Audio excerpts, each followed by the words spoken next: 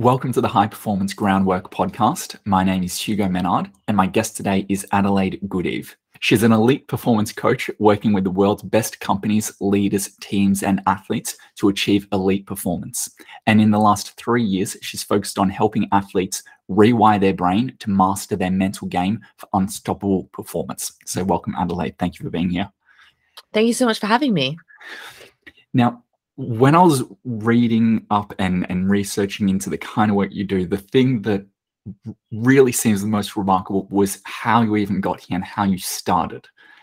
Could you share your story of when you had severe chronic fatigue syndrome and how you transformed that? Absolutely. So when I was about 17, 18, I started to develop chronic fatigue syndrome, and it just increased in its severity as the years went by. And eventually doctors told me I'd have it for the rest of my life. And at that point, I was bedridden. So it really wasn't an option to feel this way and for it to likely get worse for the foreseeable future. So traditionally, there is no cure for chronic fatigue syndrome in traditional medicine. And because of that, I started to delve into alternative ways to heal the body, implementing various different strategies from acupuncture to nutrition to craniopathy, you name it, I tried it. And it would have maybe some success, but then I might regain 60% of my health and then for it to come crashing down a couple of months later. And nothing would just stick. And then one day, it was about a week actually, and I had 3 or 4 people say to me, "Why haven't you tried the lightning process?" I said, "What on earth is this lightning process?" And it's a 3-day seminar in which you're taught how to rewire your brain for the life you love. You're taught how to stop the neurosignal traveling down that creates an unhelpful response, such as chronic fatigue syndrome, and that keeps you stuck, and how to activate the neurosignal that will create the result you do actually want, such as energy or calm energy, confidence, happiness, whatever that result is that you want to get. It harnesses the power of neuroplasticity, so your brain's ability to change, grow, and develop as a result of how you use it, and it accelerates that process, which is why I was able to fully recover in 3 days, and I just not looked back since. I did have a setback about a couple of years later when I was studying abroad in Canada, and that's when I came back home and I was like, I have to learn more about the brain and its power and to have more tools actually in my kit rather than anyone else's. But as I was going through that training process, I decided to actually make it my career and train athletes and corporates and professionals or anyone who wanted to achieve their full potential and had the drive to do so. Yeah. So whenever I hear people doing something in that short a period of time, I'm like, okay, there's something here. And it just speaks to the human potential of we have no idea what we can do. Like if you told a doctor, like, yeah, just 3 days, you'll be fine. I'm like, what? You spoke about that process and then coming back and learning more. What are some of the deeper learnings or the extra elements that you have undertaken and added to your toolkit since then? This is a great question. The number one thing that I see everyone struggle with, whether they're an elite athlete going to the Olympics or whether they're just a beginner athlete or you're kind of just starting out in your profession or whether you're CEO or executive, is no one talks to themselves in the best way possible. And by that, I mean, it goes beyond the inner voice. And we're looking specifically at the words you use because they create the architecture and structure of your reality, both physically and mentally as well. So when I had, for example, the severe chronic fatigue syndrome, the broken record in my mind was, I'm so tired. I'm tired. Brushing my teeth. This is really tiring. I had no idea, but that's what I was saying to myself almost 24/7. And when you say words such as tiring, stress, anxiety, it is activating and strengthening those neuro pathways so they become better and faster and easier at their jobs. So if you're constantly saying things like I'm an anxious person or I feel stressed, you're going to feel those things more and more. It's going to be very easy to enter those states. Whereas when we say things like, I'm feeling happy, I'm feeling energized, I'm a confident person, I'm great at time management, or I'm getting faster, stronger with every paddle or every day, you're now activating and strengthening those neural pathways so they get better and faster at their job. And your brain is like a muscle. The more you exercise and activate certain neural pathways, the stronger and better they get. Now, your brain doesn't differentiate between what is helping you and what is not, only what you're using the most.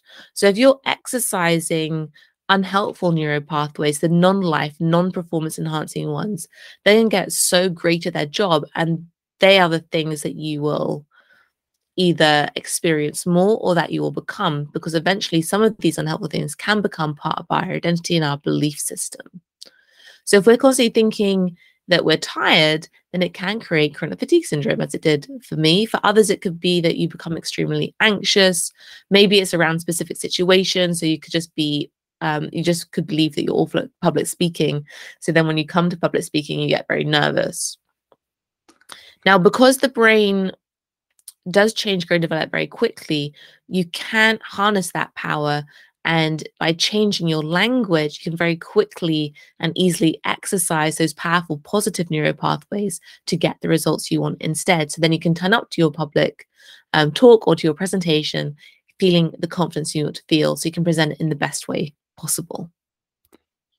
Does that make sense? Yeah, it makes sense. And there's a nuance in this that I often think about it, and I'm not entirely sure if there's a solution to it, and I'd like to hear your take on it, is that I completely agree in the power of the thoughts you think. But I've also noticed that if if I'm here and I'm trying consciously to think the thought, oh, I'm fantastic at doing podcasts, there can often be a voice that comes up without me wanting it to, that says, you're lying to yourself, or yeah, but, or there will be this feeling of incongruency. And I'm sure you've had that where, your reality is one thing and you try and make your mind go in another direction. How do you deal with that discrepancy that is at the very beginning of making that change? So there are two different ways to tackle that. So first of all, let me just write that down so then I remember. So first of all, we have two things going on. So when we have, when we want to create a powerful inner voice for us, we want to create a powerful performance enhancing thought. And when we're exercising the brain, it's not a one-off thing. Like when you're doing a deadlift, or you don't do it once, like, great, now I've got to like 100 kg. Or if you're doing like a flex, like a dumbbell, you don't do it once and you're sorted, you've mastered that skill. The brain is a muscle, so you have to continue to train it like one. So that means when we run a marathon, we're putting in all those hours of running, and the same as with the brain. So when you want to be a fantastic podcaster, it's saying that to yourself consistently. So at the beginning, you're going to be this very conscious, you're going to be consciously doing it. So it's called like, when we're, for example, using the podcast analogy, when we're a terrible podcaster, you'd say you're kind of like an upside down genius because you're great at being this terrible podcaster. And as you start to change, I'm not saying you are, but as we start to change the thoughts from being like, I'm a terrible podcaster, to actually, I'm really good, you're now becoming a conscious genius. So you're becoming very involved in this process on a conscious level to ensure that your thoughts and your actions are congruent towards becoming this really great podcaster. And then over time, you'll then become an unconscious genius. And then you're very good at creating these brilliant results around being a fantastic podcaster. Now, I've just said, I do realize that you can change, your brain can change in very quick time, and you can accelerate that process of change. You can, but you need the right techniques to do that. It is a form of visualization, but it goes much deeper than traditionally kind of looking and visualizing the goal you want. You need to activate all senses. And it's best actually to do that with a guided coach, although you can do it yourself. You just get a very quicker result with an expert in that field. But you can visualize yourself being a fantastic podcaster using that powerful language in the present tense. So I am talking with a guest and it's going really well. I'm very fluent. I'm feeling confident. I'm feeling calm. I'm focused. I'm listening. You know, you want to involve everything. You want to be looking at the texture maybe you're feeling. You're sitting at your desk. The desk is smooth. It's cool. The room is slightly echoey, but it's really great. And then you're looking at maybe you taste something. For example, if you're a swimmer, maybe it's chlorine, it's salt water, it could be sweat if you're an athlete. Maybe it's nothing. If, for example, you're a whiskey taster, you could be tasting whiskey. So it depends on your job and your role, and what you want to visualize depends on which senses are going to be the most powerful to you. So for some people, they're like, I don't really taste anything. I mean, and when you're presenting, it's probably true. Maybe it's water. It's not a powerful sense. You then got the visual. So of course, what do you see? What do you feel? The feelings inside you might be what you smell as well. Some people like to add lavender, maybe to calm them down, and they smell the lavender. Again, if you're in a pool, you could be smelling chlorine. So you're then harnessing, maybe you have an air diffuser going on in your home, so then you have all the essential oils coming in, or maybe not. Again, smell and taste tend to be the more obscure senses. And then you've got sound. So what do you hear? So if you're doing podcasting, I hear my guests and they're talking absolutely brilliantly. But for example, if you are an athlete, it could be you're hearing the crowd, you're hearing your breath, you're hearing the motion of your movement. It could be the wind in your hair. If you're doing a presentation, it could be that actually you hear a silent room because everyone is engaged and listening to you. So you want to engage those senses to accelerate that process. The other thing is, again, this isn't a one-off thing. You want to be continuously doing this, and you want to be stopping that unhelpful voice coming in. And this is where it gets quite interesting. So you can do that very easily with just, for me, I teach my athletes to pause and perform play. So you hear that unhelpful voice, pause or stop. Again, you want to be congruent with that. So you want to be compassionate to yourself, but also very firm, because we're stopping that signal. We're stopping that voice. Stop. You know, okay, well, what would I love to think instead? I want to be a fantastic podcaster. Great. How can I get that now? Like, what's the first step? And then it's obviously taking that action.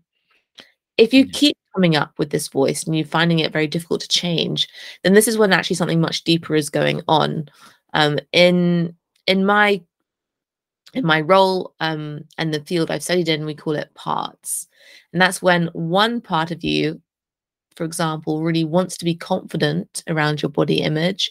And that's when another part of you is always pulling you in that other direction. Maybe it's with, I'm not good enough. And often they're created when we're quite young, between 3 and 7, when we're in a situation and we have limited role models, we have limited understanding. So the brain creates a response to that situation to keep us safe, and it works. And the brain's like, wow, that's great. It worked. And then a similar situation comes up, and the brain's all about shortcuts. And then a similar situation comes up, and it's like, well, that response worked for that other situation. It's kind of similar. Let's do it again. And it does it again. It's like, wow, this is really working. And again, it comes up with a different situation. It's still very similar and uses that same response. And so now it's like, well, this response is working in a variety of situations and it's keeping us safe. Fantastic. This is like the new shortcut response for those kind of things. And so what happens is we then don't grow up. And that response is that 3 to 7-year-old self. And so then it can be affecting you very much in your adult life, in your 50s, your 60s, all the way through, where you have, maybe when you look in the mirror and you just see, you could be this phenomenal athlete and incredible business owner, but you just look in the mirror and you just see yourself that you're not good enough. And then that feeds into, kind of seeps into other areas that you do as well, whether it's in athleticism or whether it's in career, business, or hobbies. Or maybe it's just when we think about ourselves in general. And that's when you want to go much deeper with this parts process, and it's looking at, what does that voice want for you? Because where people feel that battle, they're kind of really battling against themselves. The most fascinating thing is every single client I've done this process with, and it's probably in the hundreds now. When we do this process, each part wants peace and love for themselves. It's just getting them in the is that unhelpful part, or the one that we hate, is just getting it in the wrong way, in that upside down genius way. And often once the two parts, and it sounds so woo for some, but even my most pragmatic of clients end up doing this process, and they're like, okay, that was woo, but that was really cool. Because they do come together and they can see how they work together, and it completely transforms and changes from then on how they're thinking and feeling. And for some, it's instantaneous. I had like the next day, if you've done it for example, eating healthily, oh my God, I'm no longer craving junk food. This is so awesome. I feel so great. Like, it's just so easy for me now to eat salads, and I've done this every day, and it continues on that direction. For others, it could be a smaller increase. Like, wow, they're like, yeah, I'm really starting to see how I'm thinking in a more positive way around these situations. This action is becoming easier. This is getting a bit easier. It's a little bit more positive. But even when they say like it's a little bit more positive, like, that's amazing, because you've just created a transformation which has kept you otherwise stuck for like 30, 20 years. So even when you see a little change, you've still created change that's still amazing, because you can build on that in very powerful ways and make it even bigger and bigger over time. And for some, it just takes a little bit of while to kick in. So there are the two ways you can kind of tackle it. And you can do it yourself as well, as when that voice comes up, exploring, well, why am I saying that to myself? Where is this coming from? Why do I think that? What does the voice sound like? For some, it could be a teacher that said that maybe we were stupid when we were like 12 or 15 as well. And it could actually be the teacher's voice that we don't realize, or maybe it's a parent voice coming in as well. So it's worth exploring that. I mean, like, well, why am I thinking that? What do you actually want from me? It is useful sometimes to, again, get someone to guide you through that process, because when we are really stuck, or can be a more challenging part of us, it could be like, well, I don't know. And you kind of get stuck at that point. Or you're asking yourself that question of like, what do you want from me? It's like, with the client, I think she was saying it was coming up with things like, I don't know, you need to be more, you need to do more, because it was all about not being good enough, right? So you got to do more, you got to be more, you're never enough. That's why I want you to be more. And that's just like the first layer of an onion skin, right? So we're just peeling the layers. And it's like more like, oh, great, if you're going to be more, what else does that give you? Because you don't just want to be more. Like, what does that mean? Like, why do you want that? So you got to peel back the layers of your onion to get to the root of what actually does that voice want for you. And usually it's peace and love. It's just getting it to you in this really upside down genius way. I'm really interested in your focus on elite performance, because something I've noticed with myself was, if I wanted to improve my performance, and for me it wasn't athletics, but just working and being productive, it was that addressing my well-being and the just reducing the stress was more effective than going for the high performance. And in what you've just spoken about, there seems to be some of that element in there. So I'm wondering, if someone is struggling a lot, is there an initial base level of work that needs to happen to then be able to move forward when we're talking about the mindset? Or is it just going straight for the peak performance? Great question. It's an interesting one. It's different for everyone and different for the challenges that they have. So for example, if you can change your language, you can go almost straight for elite performance. I'll give you an example. I had during lockdown, it was really fun. I was actually in Norway. So I'm from the UK, lived on and off in the UK most of my life. Last 10 years traveling, living more abroad. And I've always wanted to live in Norway. So I moved out there for 3 years. during, the time we don't like to think about. I had a great time because it was almost non-existent there, so it was super. But my poor clients and friends in the UK were having like the worst time during the second lockdown. I know you guys in Australia, some of you had it really bad as well, because I have quite a few Australian clients. So I was like, well, this is really sucking for everyone. So let's do an ultimate mindset boot camp. And the first one I did was 40 days long, and it was absolutely amazing. The changes and transformation we got for everyone was phenomenal. And some people went straight to elite performance depending on what their challenge was. So for those who beat themselves up during their training, triathlete, footballer, runner, extreme kayaker, it doesn't matter what sport you're doing either. And one of them was a triathlete and business owner, and he'd done a 2,000-yard swim trial. I always get confused because I don't operate in yards. I'm more of a meters person, but he did a 2,000-yard swim trial, and he did it in, say, about 31 minutes. We did a week on language, and the first module I do, the learning was two hours. So I literally fried everyone's brains. And the next day, and on day one of the bootcamp, you set what's your 30-day goal? Like, what do you want to achieve at the end of the 30 day? He's like, well, I've just done my swim trial. I want to get 30 minutes, 30 seconds. Great. We then did the language module. The next day, he goes and does his 2,000-yard swim trial because he was kind of curious to put my methods into action. And he came out with 29:27. Wow. So you can get very quick results by just changing your thoughts. Instead of being like, oh, I'm slow, my arms are tired, my legs are heavy, I've got a high rate, like it just feels hard. Like if you haven't swum before, sometimes when you're swimming, it's like going through concrete, and you don't feel like a dolphin whatsoever. So he changed all those thoughts to I'm strong, I'm powerful, I'm fast, I can do this. I'm a great swimmer, I'm getting better and better, I'm stronger and stronger, I'm faster and faster. So you're activating all that performance enhancing neuro pathways, and he absolutely crushed the swim.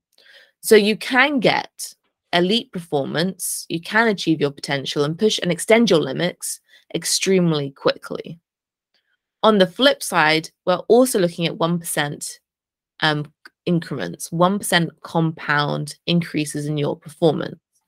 So we can also get performance increases very quickly, which are sustainable, but we can also get performance increases and become an elite performer in the long run as well.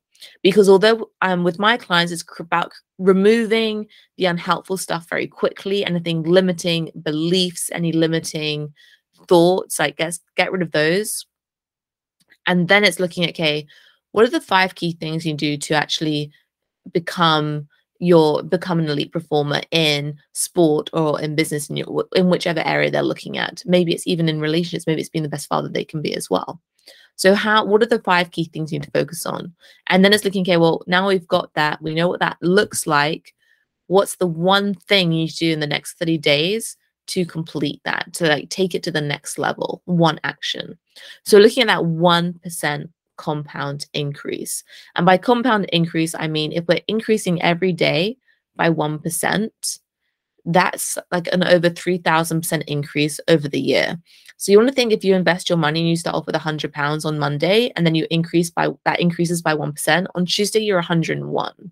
So then when you have another increase by 1% on Tuesday, it increases on 101, not 100. So you get this compound increase in your performance. And a 1% could be you just have one great thought today, or you stop something that's really unhelpful and you do something different. You could start by, maybe your 1% increase today is you actually journaled and acted on the journal or had some self-reflection. It could be that actually you went for 2 cups of coffee instead of 3. So 1% is so doable for everyone. And it's like just looking at what one thing can I do today that's going to make me a champion, and then it's obviously acting out that thing. We're also looking at environment, we're looking at well-being, as you said, because you can't be an elite performer if what you're eating is not good for you. So it is changing those big things as well. But it's ensuring that the mind is aligned with that and helping you do that in a more enjoyable way. Because often people think change is hard, it's challenging, it takes a long time, it's going to be boring. But if you believe those things, God, like change is going to be hard, it is going to be boring, and you're not going to want to do it. So it's actually creating change and transformation in a more enjoyable and easier way. So you create really positive momentum that takes you through your entire year, 2 years, 5 years and also that takes you through those challenging times in just a better way. So it's quite interesting because I always talk about being a champion of your life, and people go, well, I'm not really a champion today because we just had that really tough time with a client that we handled, and maybe I didn't wake up on time, and then this happened. And the more you think, you're like, well, wait, so you just handled a really tough client. How did that go? Oh, it went really well. So you just handled a tough client successfully. They're like, yeah. And I'm like, well, that's a champion moment. You handled something difficult in a great way. Like, that's awesome. Even if you handle it in a better way, you're still more of a champion than you were yesterday. That's still a champion moment. So a champion is just that 1% increase that you're able to do every day. And it's just able to handle things in life, to go through life in more enjoyable ways and in more positive ways and performance enhancing and life enhancing ways. So it's not about winning and being the top 1%. It's just about doing things that are more performance and life enhancing for you today. And that can mean we reduce stress by changing our thoughts. It could also mean that maybe we put in a form of meditation for 5 minutes every day. So we look at it from how can we create quick change and remove obstacles that are currently causing change to be hard. And then it's looking at, okay, well, what's your environment? What else do you need to do in order to be that elite performer? So it's holistically looking at the wider picture as well as the now. Does that make sense? Yeah. Yes, it does. And the follow-up on that is, given that things can change so dramatically, I keep thinking about how you did it in 3 days. How do you figure out what's too much? As in, if someone tries to go right for the top of the mountain too early, or tries to lift too much weight, that could cause some, right, the person could hurt themselves. And so given that in what you're saying, it's really breaking these barriers of, oh, it's going to take forever and it's going to be really hard. And you're saying, well, actually, we can shift that around. What's the thing you use to figure out how big of a step can I take today? It's quite interesting. Everyone asks me this question, and it really depends on, actually, I think it depends from my observations and from my clients, it depends on personality. I very rarely, in fact, I've never had someone be like, oh, I just did too much. Even when an athlete, in my opinion and in my worldview, went too far. For example, in a race, they went. So there are races you can do in which you do multiple laps, and you try and do as many laps as you can do in 24 hours. And one of my clients went so far that, and he's an extremely good athlete. He's one of the humblest person I know. He's absolutely an amazing person. But he went to the point of breakdown in which he had to go to hospital in the end. Wow. Now for him, it was still a successful race because he literally went as far as he could. For others, that'd be too much. For the majority of people, that would be way too much. But for him, that's when he learned, okay, maybe that was a little bit too much. But I still push my limits to the absolute max.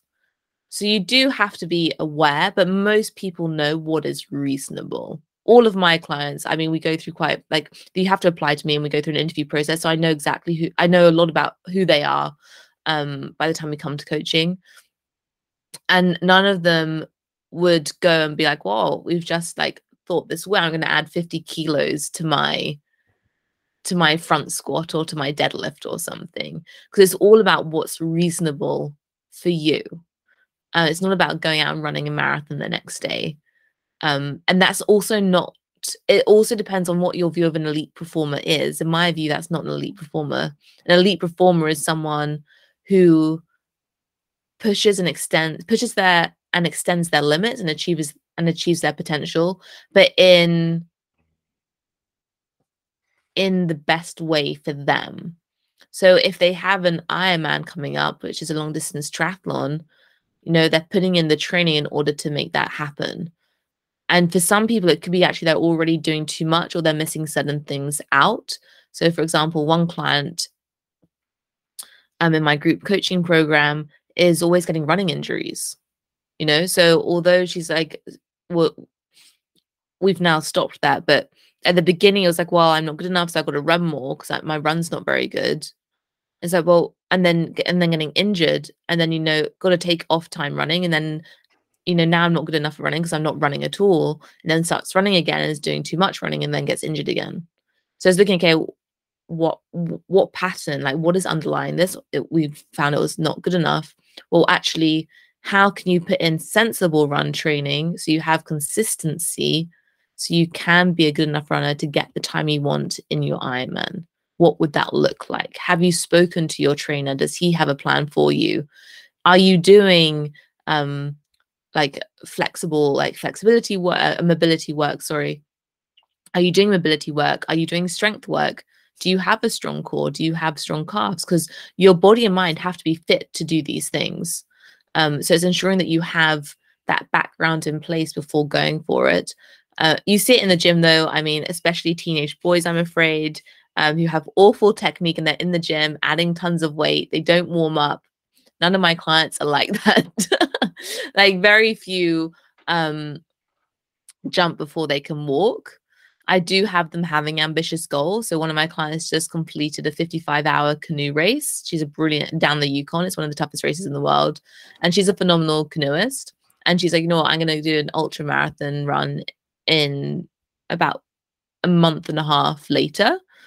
Fine, if that's your goal, making sure all the been doing physical training, she's got a nutritionist involved. So although it's an outlandish goal, she's doing it in a sensible way. She also knows how to listen to her body and knows when it will be right to stop, and also knows where that limit lies. So with my clients, like, well, where is your limit? When would you think it's reasonable to stop? Because I do have those conversations, because it's good to understand, actually, I don't want to come out of this race and not be able and have permanent damage. In the UK, it was really great to see, actually. We have a phenomenal athlete called Greg White, and he trains a lot of celebrities to do extreme challenges. And he was swimming down the River Thames, and he was swimming through the pain for about a day. And he pulled out yesterday and was like, I'm really sorry, I've got to, and it was a Guinness World Record. He said, I've got to stop due to an injury that could be, what did he say? It's like something like torn the bicep off or to do with the ligament. So high pain where it could cause permanent damage. And he's like, the medics on his team and him personally decide that actually it's the right call to stop, because if I continue, this could really, well, he didn't use these words, but it could really fuck him up, right? So you've got to know where are your limits. You've got to listen to your body, listen to your mind, and know what is reasonable. So you don't extend your limits so far that actually it causes permanent damage. Yeah. So common sense comes back. That's good. Is there any difference in approaches or any difference in the way you work with people when it's around workplace and people who have a desk job kind of thing compared to an elite athlete who's where there's a lot of physicality involved there? Great question. So my corporate training program is actually based on about hundreds of athletes going through my group coaching programs. It was quite interesting. So a lot of my athletes a lot of them are ambitious professionals. So I have a few elite athletes who are awesome, but the majority of my clients, especially doing all the group stuff, they were very ambitious amateur athletes. So age group athletes who win their races. Some do, some don't. Or doing, like the Yukon race, or doing a 3-day Ironman race, which is 3 days of, like, the first day is 10K swim, the second day is like a 500K bike ride and a bit of a run, and then the next day is like a bit of a cycle. By bit, I mean like 100K cycle, 200K cycle, and then you're running 2 or 3 marathons, Easy, 2 or 3 is fine. Easy stuff, they're business owners, they're leaders, they're senior finance officers, they're senior software engineers. They could be, but still, I've got a senior software engineer who's also an archer, and he actually has played for his country and is aiming to play for his country again. So really different levels of athletes and professionals. Not all are leaders, but most are, because the athletes, they tend to come into being age group athletes and doing sports to support them being high performers in their career. And the two I'm really noticing come quite hand in hand. In order to be a high performer, you need some kind of physical sport to keep your body ticking over, to act as kind of a washing machine for your mental thoughts, to create that mental well-being. And it could be that you just like, maybe you become a walker, or actually just go to the gym 3-4 days a week. So I don't mean you have to go out and become an age group athlete, but to be a high performer, it's good to have some kind of physical exercise in your everyday routine, whether it's walking, doing HIIT with a group of people, or becoming obsessed with triathlon or cycling or something like that. But having coached hundreds, and God, I dread to think how many hours with athletes, both one-to-one, with group, and who are professionals as well, it's very similar, in fact, almost the same to an elite athlete.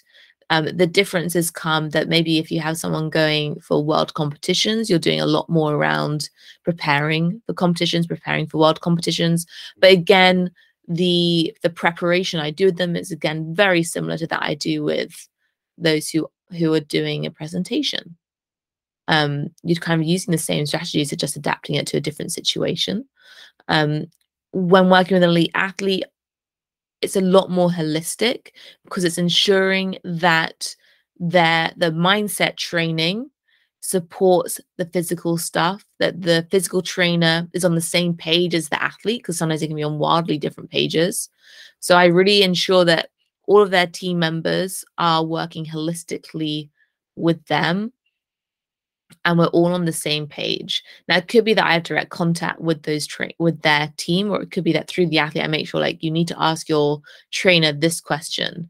Like, is your, for example, strength trainer, like, sometimes I hear their program, and I'm not a physical trainer, but I've been doing sport for quite a while. So I'm like, some of the strength stuff, for example, if you're a swimmer, like, does that make sense? Like, is that strength training specifically for swimming? Like, go and ask them how each exercise is helping you in swimming. And it could be that actually the trainer doesn't know, which I have come across before. So then it's like, well, ask him now to go, or ask her to go and create for you a strength training plan specifically to strengthen your weak spots in swimming, and get them to talk to your physical trainer to coordinate that. So we do look at it from a holistic perspective, and I make sure everyone's kind of on the same page, and helping this athlete really achieve that number one goal, whatever it may be. Yeah.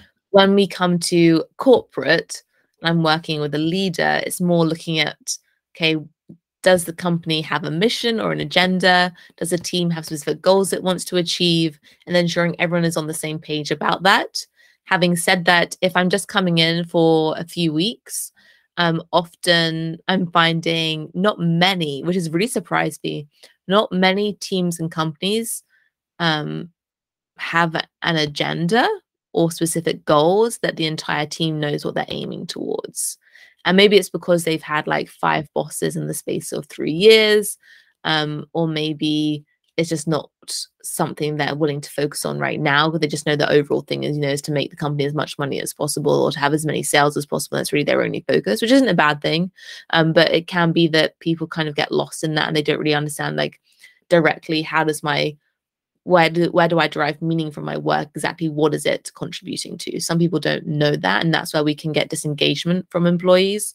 So it's kind of, again, looking at athletes, looking at an athlete and looking at their whole team, or if they are part of a team, or then looking at corporate, you're applying very similar things. Is everyone on the same page? Are we all aiming towards the same thing? Are we moving in the same direction? And then using very similar strategy. So is everyone speaking in the best way? Is everyone in a positive feedback loop? Does everyone know how to train their brain? If not, then this is how you do it. And we covered things like language, motivation, confidence, mental toughness. A really fun one for corporates is, and this is a different one. So for corporates, it could be maybe the team has a specific problem. So maybe they're not cohesive as a team. So instead of rubbing salt in the wound, like, look, there's friction here. Let's look at how we can communicate better to our employees. It could be like, well, how are you celebrating together the small and the big wins? Because it's a more positive spin. So then it could be like for the first 15 minutes, we just dream. We come up with all the different ways, however outlandish they are, however expensive they are, to celebrate as a team.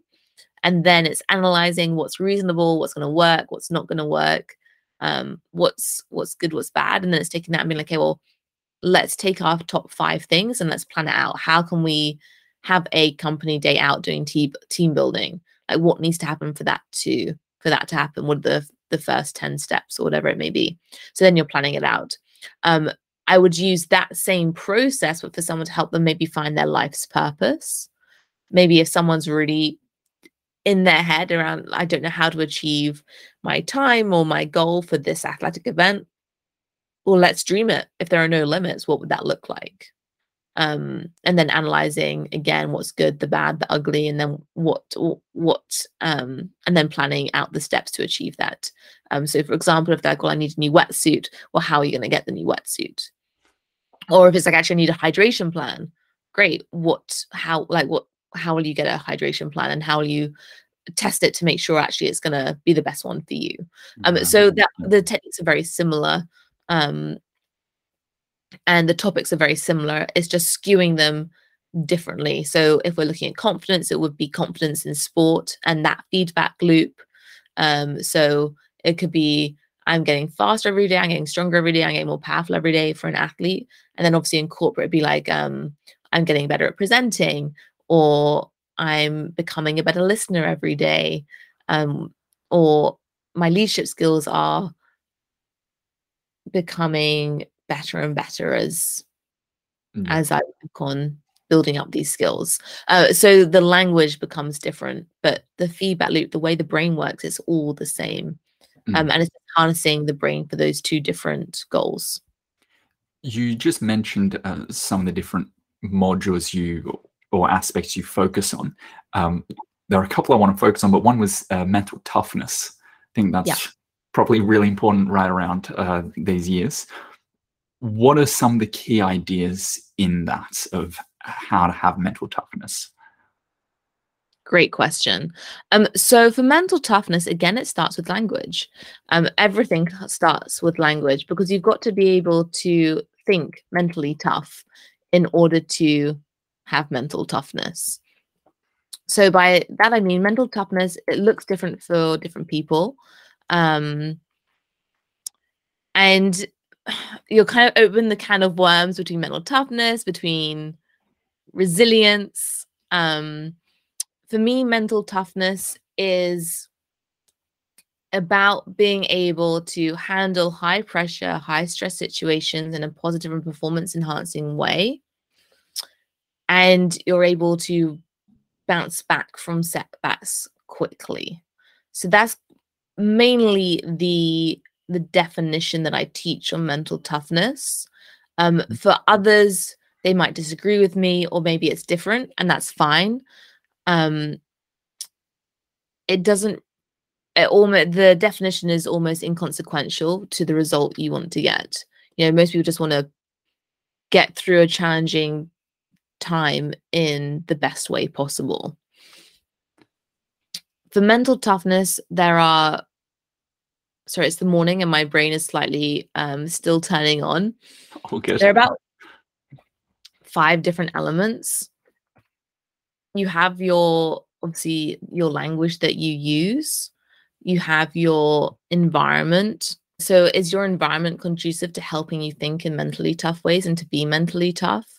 Because obviously our environment is often quite overlooked, but it's really, really important. Could you give just some examples of what are some things in your environment that would be conducive to mental toughness? Great. So it depends on different people. For me, for example, if you're in an office and maybe you're in a cubicle, maybe it's getting a plant. Maybe it's putting up some motivational quotes. It's just brightening up your space to help you perform better. Maybe if you want to think something different, so you're a fantastic podcaster, it could be I'm a fantastic podcaster. It could be I'm a brilliant leader. It could be your five key things up on that post note to remind you what you need to work on. It could be, a vision board. Maybe you're working towards getting a raise to get that car. I mean, at the moment, maybe it's just working at the moment because we want to bank as much as we can to get through winter. If people are worried about energy bills and things like that. So it could be anything that inspires you, anything that motivates you. It could be pictures of your family. It could be plants. If you have the luxury to work from home, maybe it's, painting the room a nicer color. Maybe it's getting a nice desk set up. It's anything that just enhances your environment, that makes it more enjoyable to live in. For some people, it's very challenging to change that environment. And so that's when you just look for small things, and it could be your goals. They could be the one thing that you're going to pin up, and that's what you're aiming for, which could be maybe a nicer house or a better physical environment as well. But it's just exploring what that is for you. You also have external factors, and that comes under external factors that influences your performance, because it can be if you're working in a tough environment, maybe it could be due to a toxic work culture, it could be long hours, it could be, the hustle could be popular within your company, or maybe actually you're just in not a great neighborhood. It is going to influence how mentally tough you are. It could be in a really great way. It could make you even mentally tougher, or it could grind you down and actually impact your mental toughness in an unhelpful way. But it's just becoming aware of what external factors are influencing how I'm feeling and how best do I want to respond to them. It's not about staying stuck because of the external factors. It's about acknowledging them and then acting upon them. Right. Yeah. Because sometimes we can't change the environment straight away, but we can always change how we respond to the environment. Yeah. Which is more challenging, but still possible. It's just knowing your goals, knowing how you're going to get there, and knowing that I'm working on changing my environment can be enough for people to be mentally tough. But it's about acknowledging those external factors, responding to them in a better way, and eventually maybe even changing that environment as well. It could be switching jobs. But for example, I had a client and he was really, really not enjoying his work. He had quite a difficult boss. Like, he would come up with they were in a team and he was kind of second in command, and he'd come up with all these great ideas, and he'd talk about it with his boss, and then in the next meeting the boss would like, hey, we're going to be doing this now. And he's like, I literally just told you that, but he wouldn't get any recognition for it. And he was becoming quite disheartened, and he was thinking of quitting. And the boss was difficult in other ways as well. But instead of quitting the job, it was like, well, actually, how can we set you up for success? So when you move positions, how can we ensure that you're moving positions, but by having a track record as being the best leader you can be? How would you love to respond to your boss instead when he does X, Y, and Z? What will be better for you? How can you be the best leader you can be? Instead of hating on the boss, what can you do to stand out as a leader? What can you do to finesse your skills? So we worked on this for it must have been 6 months. And he then got headhunted by PwC, PricewaterhouseCoopers. So he went to his boss's boss and was like, look, I've just been headhunted. I'm thinking of taking it. Here's a heads up. And they're like, wait, we can't lose you. You've literally just turned this team around. And they knew that his boss was difficult, and they're like, you have to stay. Like, what will it take? So he then got a pay raise and other benefits. He was like, this is awesome. And then 6 months to a year later, I can't remember now, he then got headhunted again by the same company, like, we really, really want you. because they'd now seen him do an even better job over that time period. So then that's when he moved. So that's about how you can respond to your environment, respond to the people around you in a powerful way to get the result you want. Yeah. What?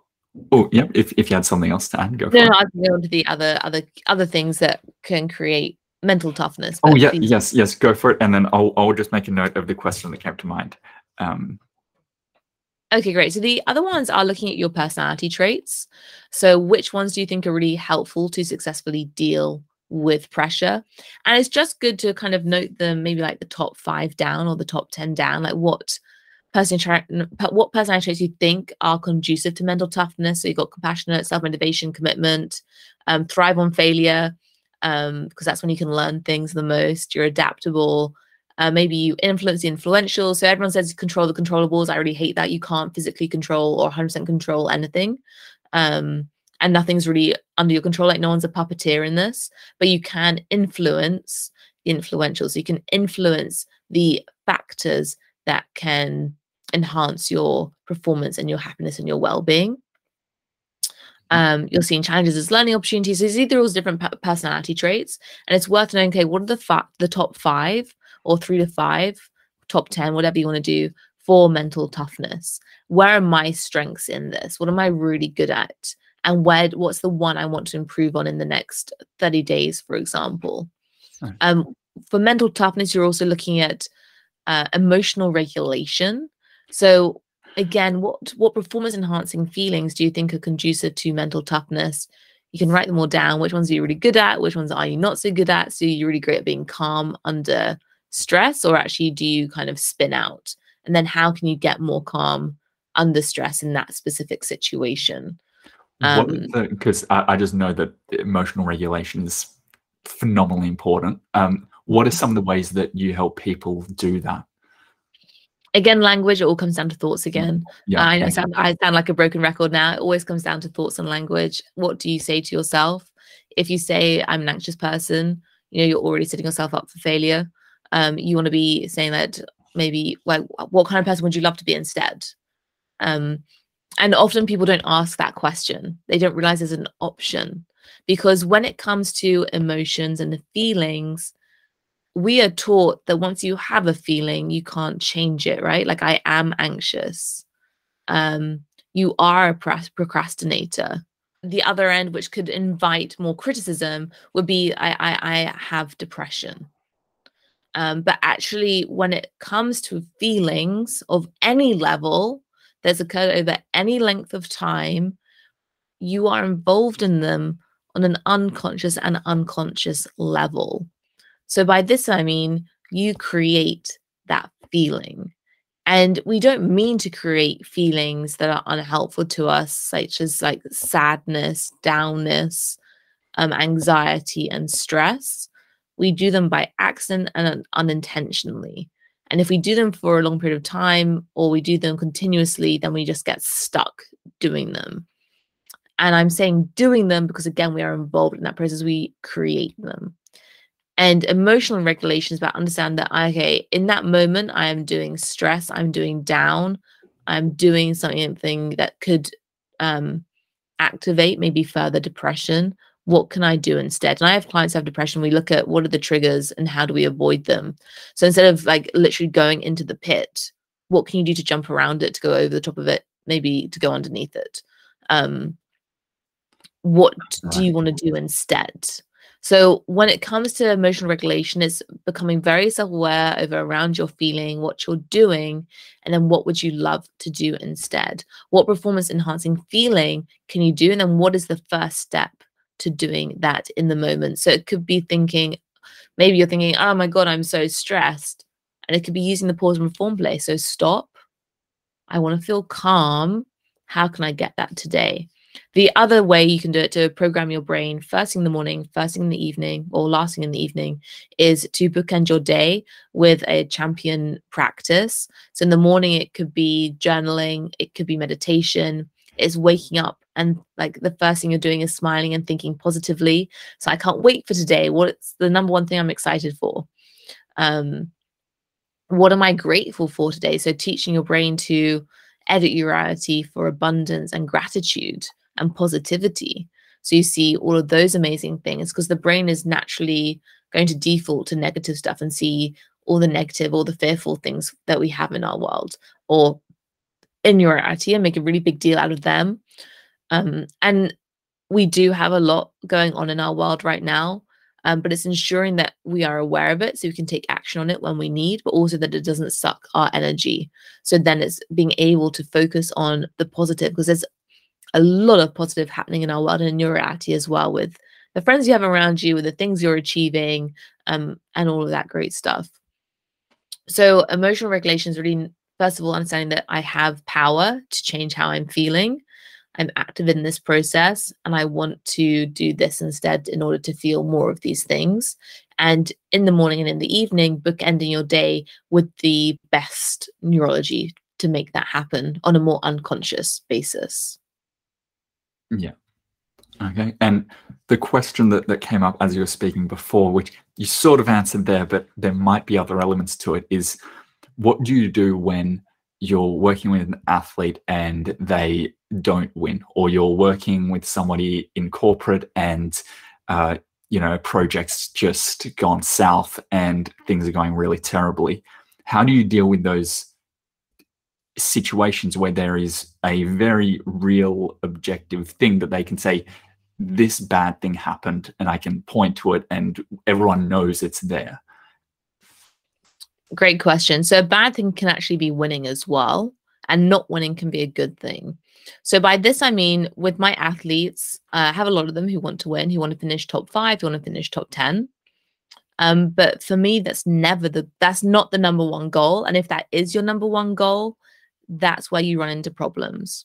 So I had an athlete, elite athlete, doing this crazy endurance triathlon. So it's a 4K swim, 180K bike ride, 42-kilometer run. So marathon. On the end of that, you're gaining about 5,000 meters of elevation. You have all the elements. It could be heat wave, it could be hail, it could be rain. You're jumping off the ferry into the cold water to start. So it's a very intense and extreme race. He's raced it now about 10 times, maybe a couple more. When we started working together, he was on maybe his 8th time. Anyway, so he raced this race a lot. He'd won it 3 times at that point. But the reason he came to me is because when he won that race, he knew he had failed. And that's because he knew he hadn't achieved his full potential. He knew that when he won that race, he'd lost a 20-minute lead down to just a couple of minutes. And he knew he had more in the tank. He knew he could have pushed his body further. So when he won, he felt he had failed. And this is not an unusual event to happen with my athletes. A lot of them can do these epic races, have incredible results, but feel they had failed. I actually had an athlete the other week be like that. She did this marathon race, which is a super tough one. It's a brutal marathon through mountains, insane elevation. The weather was terrible. It was an overnight one. You're going through thunder and lightning storms. And she was like, I missed my time by an hour. I'm like, well, yeah, but there was a thunderstorm. Like, you were freezing cold when you got hypothermia. You still finished the race and you only did it an hour slower. Like, that's bloody amazing. What are you talking about? So you can achieve your goals and you can get great results, but still feel you'd failed. So with this athlete, I made sure that his goal from then on wasn't to win. Because if you're in your race and you're thinking you're going to win, then it goes dandy, right? It's brilliant. You have a great race. Or if you think you're going to get your PB, you're going to have a great race. But if you're in that race, you're like, I don't think I'm going to win. Or you're thinking, I am winning. I'm 10 minutes ahead, but I bet so-and-so is going to overtake me any moment. I'm going too slow. I'm not good enough. I'm going to lose. He's definitely going to overtake me. I'm not doing very well. I'm feeling really heavy. I'm going to lose. These are the kind of thoughts you'll be having. And that could be when you are winning. These are not unusual thoughts to have even when you're winning. But here's the kicker. You could also be second in thinking those thoughts, but actually the reality is that maybe the guy up in front just had a crash and you could actually overtake him. Or maybe he's got severe pain, so you could overtake him in second or third. Or if you're up front, maybe the guy is actually like this guy who's second could be having cramps. He's never going to overtake you. So your perception is always very different to what is actually happening. Which is why I tell my clients, do not have winning as your number one goal. Because if you start to think you're not winning, you're in a downward spiral that's now very difficult to get out of. So for me, the athlete, is like, what is your ultimate goal? Not with this race, but your ultimate goal as an athlete. What is that? And it's always to achieve my full potential, to be the fastest triathlete I can be, to run, swim, cycle as fast as I can, to be an ultra marathon adventure paddler. It's a process. So you have what you are in your sport, who you are as an athlete, ultra adventure marathon paddler, and a process to be the best ultra marathon paddler I can be. What does that mean to you when it comes to racing? It means pushing myself to the maximum. It means extending my limits in ways I never thought possible. So now when you're racing, and if you are up in front, it's like, I'm going as fast as I can. I can do this. I can push myself. I've got this. I'm doing really great. I'm going strong. I'm feeling brilliant. Even if you're not feeling brilliant, I'm feeling brilliant. The brain doesn't tell you what's real and what's imaginary. I'm getting faster and faster. My lead is getting longer and longer. And then again, if you're in second or third, you're just going for a PB. It could be, this is going really well. I'm on track. I'm doing great. I'm achieving my potential. I'm pushing my limits. You're doing, like, all of your thoughts are now angled towards pushing your body to the max, towards being the best you can be. And that's focusing on running as fast as you can. It's focusing on swimming or whatever your sport is, doing it as best you can. So now you're focusing on the action. You're not looking at your watch and thinking about your time, which is a distraction. You're looking at, am I drinking enough? Am I eating enough? Are my feet light enough? Are my arms swinging with ease? Is my core on and activated?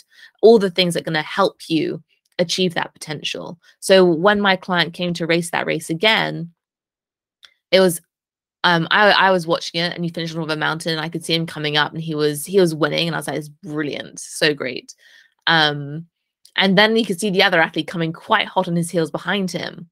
Now my athlete had a slight, you have a team, 1 to 2 people helping you with your nutrition. You've got to have a support group for this race because there aren't any aid stations along the way. And there was a miscommunication. So he was 1 gel short. So there's about, you finish on going up these steps, and on the last 20 steps, he was overtaken. So like super nail biting stuff, because he literally couldn't go any further. And my client came second by crawling up the steps. But he had achieved a 5-minute personal best, which is insane when you're looking at, he's raced this race already 10 times. He's now done it, and it's 5 minutes quicker. And also for him, he was super happy because it was the first time he'd raced this race and actually pushed himself to such a physical breakdown. So for him, he'd won. He'd achieved what he went out there to do, which was to achieve his potential, to extend his limits. And he did that. And he did that in every single race that season, up to 40 minutes knocking off PB times off races. It was absolutely insane because he was able to, he had these goals, which enabled him to focus on performing at his best at every single point in that race, no matter what the perceived outcome or the reality of the outcome was. We can also apply that. Yeah. Now, I was just like, could you give some examples of what this looks like in a corporate setting? In that, if someone, what kind of goal would they have? Yeah, great question. So now if we look to corporate, it's the same. It's very similar. So in corporate, we often find especially those in a career, business owners, they tend to be a bit different. So business owner could be having self-doubt, but they might want to be, the business owner could be wanting to make as much money as possible. But again, if money is the target, sometimes we can run into problems there because we're so focused on getting that sale. We become, if we're coming from a lack of place and we really want the sale, we can come quite desperate. Like, I have to get you as an investor because otherwise it's not going to work. And then the investor's like, well, if you need my money that badly to me, that's a red flag. Whereas if you are thinking, actually, we have this amazing product and we're just focusing on making the best product we can while bringing in as many investors as possible, then it's suddenly it changes the energy. It's a different conversation, because you're now coming from a place of abundance where we have an amazing product. You communicate that with the investor, but you're not coming across as desperate for the money, which can sabotage the sale. So Right. then it just changes the conversation a bit differently. So when I come into corporates, it's about looking at goals, and it's always about the number one goal is yes, maybe a company wants to make as many sales as possible, but individually it's looking at how can they do their role the best, like what is their position and how can they do that the best, and how does that fit into the company's agenda. So for the senior finance officer, it could be ensuring that he has his entire team operating as successfully as possible, because if he has that, that's going to make the company as much money as possible, or whatever their goal is. Whereas if he's like, actually, I just want to do this job to get the next raise, or I'm just doing it for the money, you're not going to be the best you can be in that role. So it's always ensuring that you're being the best you can be in that role. If a project is going sideways, instead of seeing that as a failure, okay, well, what did you learn from that? Like, what was the outcome? And it could be, and you want to go into details around how well did you perform? How well did each team member perform? What went really well? What didn't go so well? And what can you do better next time? Because when projects do go sideways, sometimes actually they're the best projects, because you learn the most, and you can ensure when something comes up again, you're now even more ready for it to go well, because you've learned all the necessary lessons you needed to learn in order for the next one to be successful, especially those in startup worlds and fintech startups, for example. You're always failing fast and failing forward, so you can then implement those lessons for the next time. So in corporate, it's just about ensuring that everyone is in their position, being the best they can be, and that's their main focus, because as everyone is being the best leader they can be, or being the best analyst they can be, and knowing what that looks like and feels like, and knowing what they have to do, and they actually take responsibility for their role and no one else's, that's when suddenly you're increasing performance of the whole team. And if a project is going sideways, it's looking at, if you're catching it early enough, then how can you get it back on track? But if you caught it too late and it does go sideways and it is deemed a failure, then actually what can you learn from that? Because failures are a good thing. That's how we learn. If everything is always going absolutely brilliantly, then it's awesome, right? But we're not going to learn what it takes to take it to the absolute next level. On that topic of goals, I'm just thinking of a person. I'm not thinking of like a particular person, but I know that there are many people in jobs who they're doing that job to pay their bills, and they might enjoy it to some extent, but they're not there for an enormous amount of passion that they have for it. I'm wondering, in terms of the kinds of goals, could a goal be oriented more around them being an amazing human being? Have you seen any good results with that? Or are there other things to take into consideration when someone isn't, owning a business? And so that's evidently going to be a big part of their life. Yes, I see lots of people in different careers. Some of them they do enjoy, some of them they don't. Sometimes it is just to pay the bills. But in order to be an elite performer, all of my clients come to me because they want to be the best at what they do. Whether it's being a senior software engineer, a leader, and whether it's taking their career to the next level. If you're not enjoying your career and you are finding it dull, which I have seen people come to me for about as well, then it's looking, well, actually, if you want to progress, if you want to do a different career, and if you want to change careers, or if you want to get a promotion, you need to stand out. You've got to derive meaning from your work. And also, do you really want to turn up every single day hating your job? So it's finding ways within that, like what is going to excite you? What will help you enjoy your job and make it easier for you? So it's still digging into that and finding out, well, why do you feel that way and what can we do to change it? And what can we do to help you like set you up for success if you want to change goal or change career. Now, for some people, they're like, actually, like if they're in the military, it's very difficult to move up and to promote and change because of the structure of the industry. So then it's like, actually, in 2 years' time, I know I can apply for a promotion, I can apply to move somewhere else, but for now, I've just got to suck it up. But then it's being like, well, have you downloaded or do you know what are the things you need to do in order to stack the odds in your favor of getting that promotion?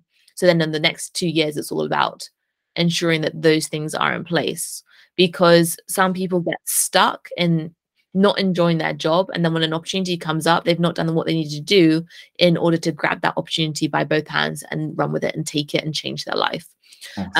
So you've got to be looking at, if you don't like it, how can you start liking it? How can you start getting value from it? Because you don't want to be turning up to something every day and really hating it, disliking it, and not having a plan to get out or to change that. So even if someone doesn't like their job and they're just doing it to pay the bills, we're still looking at, well, how can we help you gain purpose and meaning from that? Or how can we just help you enjoy it more? And if they're like, actually, I'm not sure, then it's like, well, how can we help you? Which I've done loads of times before. Well, how can we help you set yourself up so you can actually change jobs and apply for different positions? Like, what skills are you missing? All that kind of thing. So you can change a like for like job.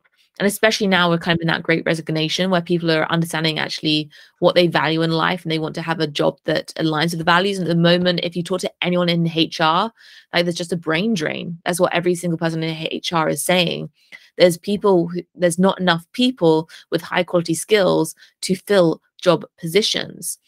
And a job position could be receptionist just as it could be CFO.